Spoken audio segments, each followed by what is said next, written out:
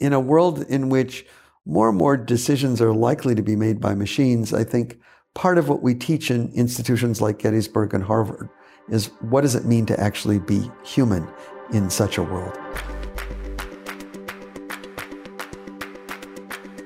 Hi, and welcome to Conversations Beneath the Cupola, a Gettysburg College podcast where we underscore the great work of our students, faculty, and alumni today and since our founding in 1832, while bringing attention to the impact and value of a liberal arts education in the 21st century. I'm Bob Iuliano, president of Gettysburg College, and it's my pleasure to be your host. This podcast is recorded beneath the cupola of historic Pennsylvania Hall, which served as a vantage point for Union soldiers during the Civil War. Today, the cupola serves as a significant reminder of how this institution, with this distinctive vantage point, affords us the responsibility and opportunity to shape future generations for living lives of meaning and service. During this debut episode, we are joined via phone call by Harvard University's 29th president, Lawrence Bacow, a friend and someone with whom I had the pleasure of working for many years. Larry has been the president of Harvard since 2018 and has extensive experience in higher education. Larry was also the president of Tufts University from 2001 through 2011 and chancellor and chair of the faculty at the Massachusetts Institute of Technology for 3 years. In recent years, Larry has devoted his time to mentoring new and aspiring higher education leaders, like myself, mentoring students interested in careers in education, teaching programs in executive education, and writing and speaking on timely topics in higher education.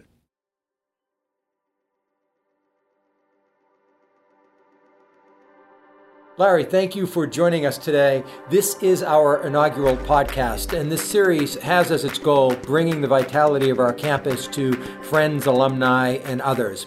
What I hope to do today is to set the table for the conversations that will follow in future podcasts.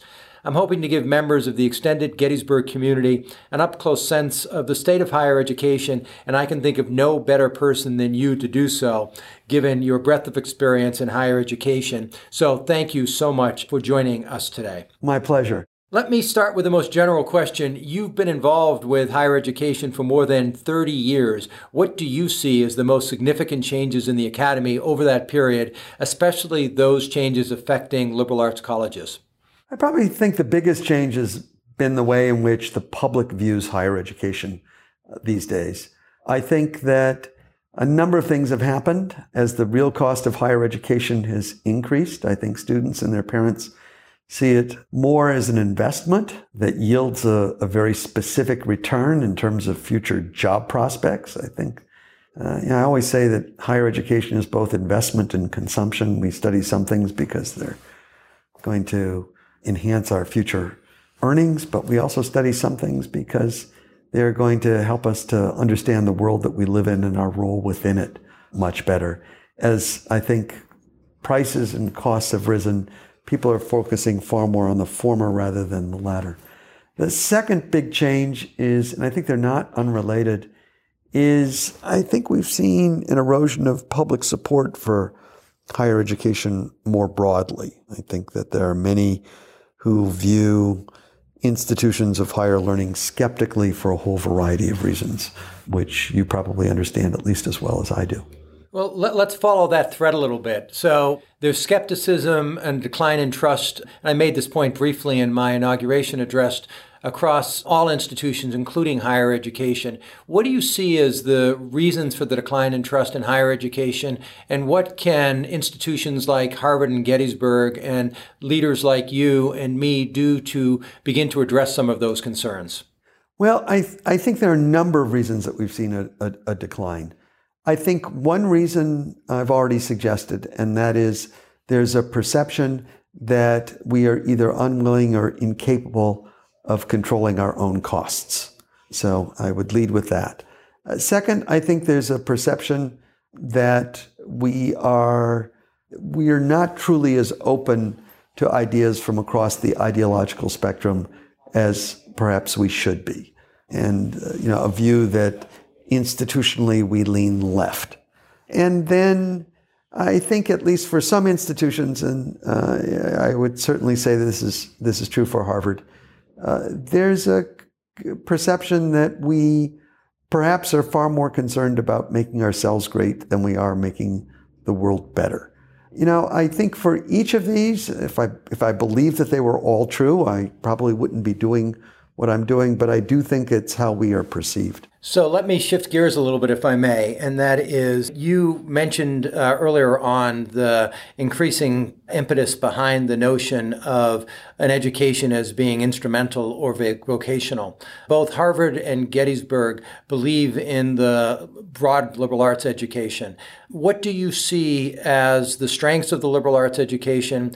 What do you see as its continuing vitality? And if it is important, as I think it is, how do we help make the case to prospective parents and students, and in fact to the government and to other onlookers, that it is important and matters enormously to society?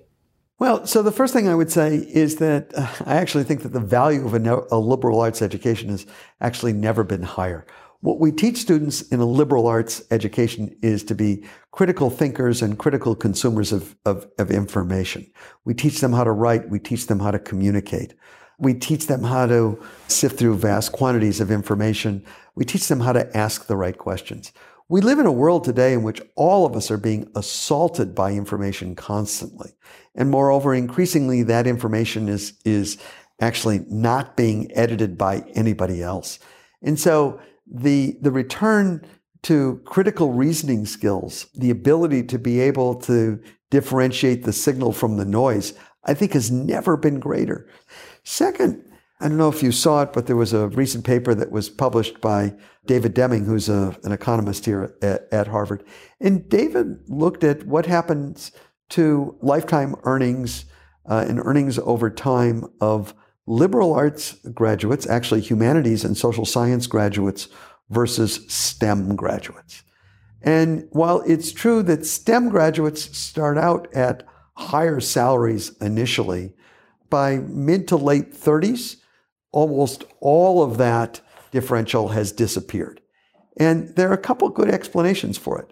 The jobs in the STEM fields, the half-life of those jobs is getting shorter and shorter and shorter. And so the job that one may be educated for today may not exist several years down the road. But the students who wind up studying the humanities and the social sciences tend to go into positions that are not as easily, if you will, eliminated by technology as some of the others, or positions that are likely to be there and are more durable over time. They also tend to go into more managerial positions at a faster rate. And over time, their salaries not only catch up, but may exceed that of others. So I think one can take a rather short-term view of the world, but there's a lot to be said by taking a longer-term view, even if you're only interested in the instrumental value of an education. The last point I would say is that in a world in which more and more decisions are likely to be made by machines, I think part of what we teach in institutions like Gettysburg and Harvard is what does it mean to actually be human in such a world? How do we appreciate the essential qualities that contribute to a meaningful life, that help us to understand our role within the world and how we can shape it, that help us to appreciate that which is beautiful, that which has meaning, that which actually gives life meaning. And I do think that's what we teach at places like Gettysburg and Harvard. So you and I are both believers in that proposition. How do we persuade the skeptics that what you and I think is fundamentally true is something that they should take seriously?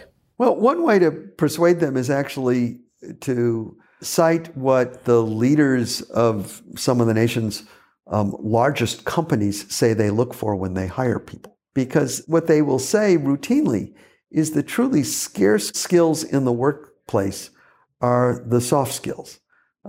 Again, critical reasoning skills, communication skills, the ability to work in teams, the ability to write clearly.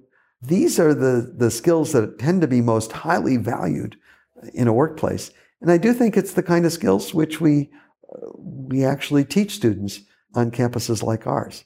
couple of years ago, you gave the Kerr Lecture and spoke to questions of the economics of higher education. And if I remember the thesis right, one of the points you made is that there's no constituency for the control of cost in higher education. Can you say a word or two more? First, whether I got the thesis right. Secondly, if so, how you might think about addressing that concern prospectively, and more generally, how you think about the cost of higher education. Sure. Well, first, you did get the thesis right. That was the crux of my argument, and that is that one of the reasons that cost control is so difficult on any college or university campus is that there's no natural constituency for cost control. I like to say that there are three major constituencies that any college president has to be attentive to at any moment in time. There's students, there's faculty, and then there's alumni. And the board is often a good proxy for alumni. And it turns out that none of them are natural advocates for cost control. So just a few examples. If you take a look at students and faculty, their interests are often pretty closely aligned. Students like to take small classes, faculty like to teach small classes. Students generally like to engage in hands-on learning, and faculty like to teach that way. I could go on. All of those things are actually more expensive, not less expensive to do. And it turns out that parental interests align closely with student interests. So when parents take kids on college tours, what do they look for? They want, smaller classes.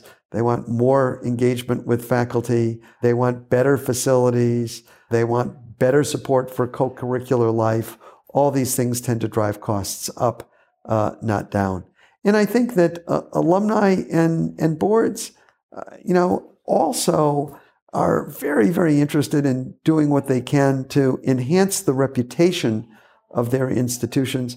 And usually, given a choice between doing that by trying to spend a bit more to either spiff the place up, or alternatively do a better job of teaching, do a better job of engaging students in a variety of ways, they'll do that as opposed to thinking, very, very hard about what's the best way that we can, perhaps provide the services that we offer more efficiently. So there's no real natural constituency for cost control on a college campus. And for people in a position like yours or mine, to get anything done, you need support. And it's difficult to fly in the face of all three of these groups at various times. That doesn't mean that we're incapable of doing things, but it means that it's hard. So let me press a little bit on the question of particularly class size and the like. A central premise of a residential liberal arts college really is about the intimate relationship between the faculty and students. Are you suggesting that model needs to be rethought, or how do you think about what has historically at least been a central premise of colleges like this? Well, I do think we need to think about how we might enhance faculty productivity in certain ways so that faculty can actually spend their time on their relationships with students and not diverted by other things. So let me offer just a few examples. As I said in my Clark Kerr lecture, back when I was a faculty member, we used to say, we teach for free, they pay us to grade. Nobody really enjoys grading. I think that there are ways that we could use technology to enhance the grading process so it is, in fact, less burdensome to faculty. I don't think any faculty member would object to that. If we did that, that would free up time that faculty could actually spend more productively engaging with students. That's an example of something which we might do. We, I think, are often too willing to submit to what I sometimes describe as curricular entropy.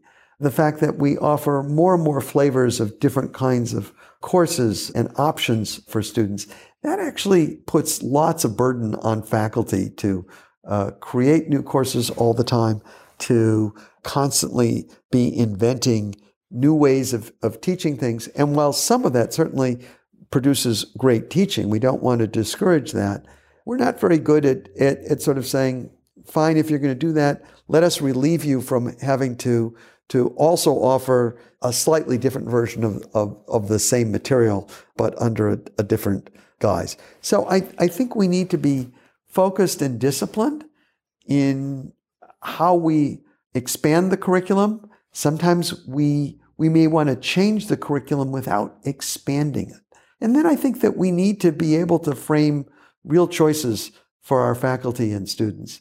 Harvard recently won, I'm going to change the gears again, Larry. Harvard recently won round one of a very contentious piece of litigation challenging the college's right to admit a diverse student body through the consideration of race in admissions.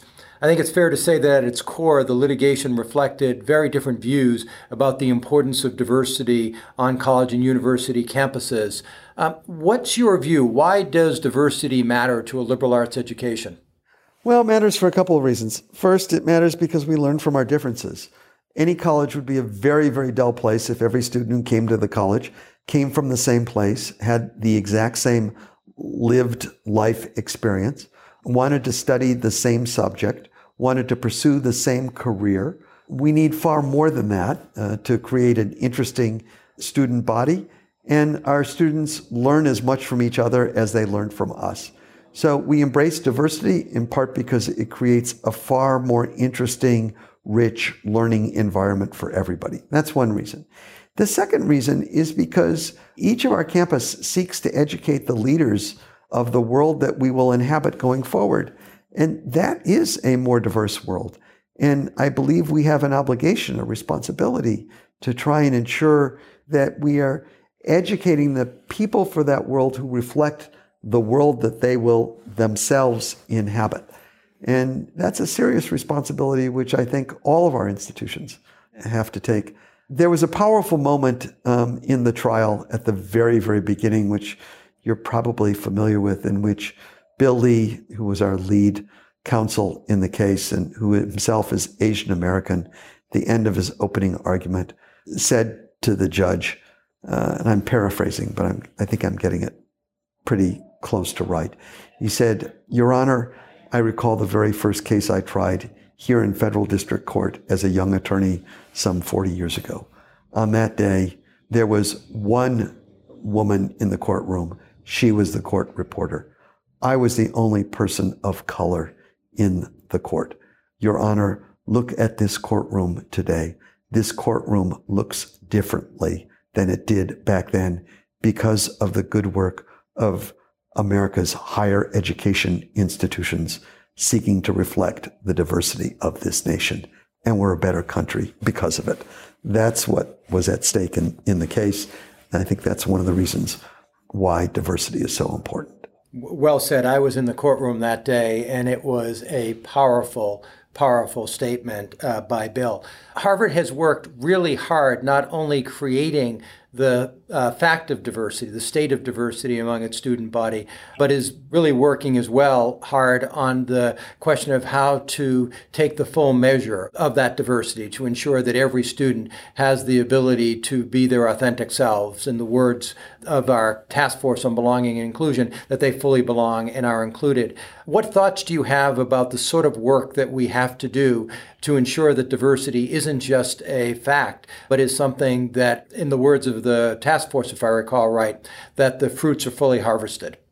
Well, I think this is very much a work in progress, and we're still understanding how to ensure that the class not only, as you say, is diverse, but that the experiences of our students who come to campuses like ours each has the opportunity to thrive. In some cases, it requires a lot more resources than we have understood in the past. Students who are the first in their families to go to college face challenges that students who have older siblings or who have parents who've gone to college do not. We need to be attentive to that.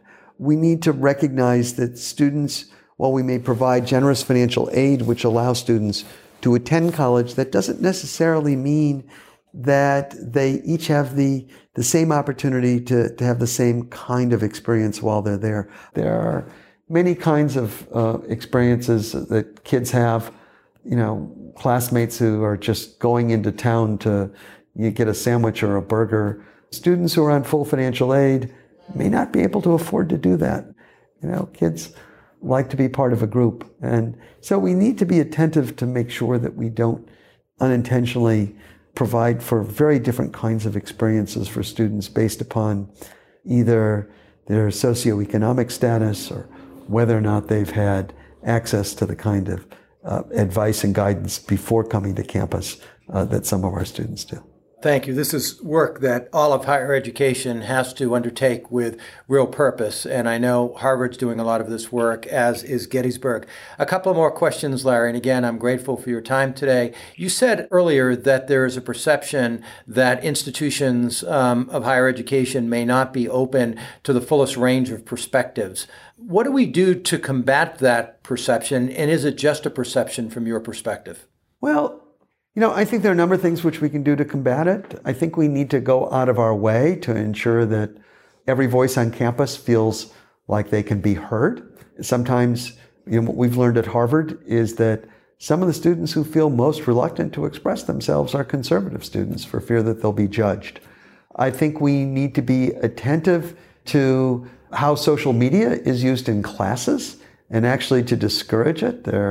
I think we need to be clear about the ground rules so that students feel comfortable expressing themselves and not worry that they're going to be called out on social media. Somebody tweets something that somebody says and then have them become the object of attention from people outside of our campuses for something which they may have said on campus. That does not encourage open and honest debate. I think we need to make sure that our campuses are places where speakers from across the ideological spectrum are welcomed and feel comfortable coming and debating the great issues of our time. I make it a point to tell everybody that, as you know, our motto at Harvard is Veritas. And truth needs to be discovered. It needs to be revealed. It needs to be tested on the anvil of ideas. And so we have to be willing to engage with people who think differently from us. So I think as leaders, we have an affirmative obligation to go out of our way to bring people to campus who are going to challenge conventional wisdom on almost any subject. So, those are things which we can and which we need to do. I also think we need to be firm in situations in which some may attempt to limit the right of free speech of others. When people disrupt speakers or public events, we should not allow the heckler's veto to prevail. I also think it's incumbent upon all of us to try and ensure that that freedom of speech is not exercised to the detriment of a few, and that those few are not left themselves to sometimes bear the burden of the free speech of others. Because free speech can sometimes be hurtful to others, and we need to recognize that as well. Very well said. As you know, because I was thrilled that you attended the inauguration, these were some of the themes that I sounded in my comments. And it was, in fact, reassuring for me to look down. And since the delegates are arranged in order of the age of the institution, to see you in your Puritan robe sitting in the first seat. Thank you again for coming to the installation and inauguration weekend. What impressions of Gettysburg did the weekend leave with you? The most important one is how steeped in history and shaped by history Gettysburg is. I was very touched and moved by your description of the experience of first-year students, walking to the site where Lincoln delivered the Gettysburg Address, how that bonds the community, but also how the values that were represented in Lincoln's iconic speech continue to be values which I think people on your campus try to embrace and live up to on a daily basis. His words in many respects have never been more important. And so I think the mission of the college is equally important today. That, more than anything else, is what came through for me. The other thing I have to say is just how enthusiastically the Gettysburg community is embracing your leadership and is also embracing Susan. That was wonderful to see, but not a surprise. Well, thank you. It was, again, great to have you there, and I have felt incredibly lucky to be welcomed by the community as I have. So I have one last question from a very experienced president to someone who is now in his 3.5 month. Any advice to me? Watch your waistline. You should know that the food here at Gettysburg is phenomenal, so I'm already struggling with that, but I'm working on it. Yeah, we eat for a living in these jobs. I often say that my real title is not president, but university stomach. Well, Larry, thank you so very much for joining us today, for kicking off this podcast series. I know we are wiser by virtue of the words that you offered us today. I'm grateful for it. So thank you for taking the time out of your day to join us. Great to talk to you, Bob, and best of luck to you and to Gettysburg. Thank you, Larry. Let me conclude with a slice of life at Gettysburg College. I recently had the privilege of attending the Hall of Athletic Honors ceremony, where each of the inductees gave such powerfully personal testimony to what athletics meant to them, but even more so, what teamwork meant to them in the community that they found at Gettysburg College. One of the touching aspects of the ceremony was the number of teammates, former teammates, who came to celebrate along with the inductees. But perhaps the highlight for me of the entire night was when one of the inductees, Joe Cordova, went up to acknowledge his award and brought with him his 2 young children. And his son, the entire time that Joe was speaking, had such evident pride in his father and was holding up the placard with his father's face engraved on it with the largest smile you could ever imagine. It was such a statement about family and such a statement about Gettysburg. It was so much fun to be there. Thanks for listening. If you've enjoyed this conversation and want to be notified of future episodes, please subscribe to Conversations Beneath the Cupola by visiting gettysburg.edu. If you have a topic or suggestion for a future podcast, please email news@gettysburg.edu. Thank you. Until next time.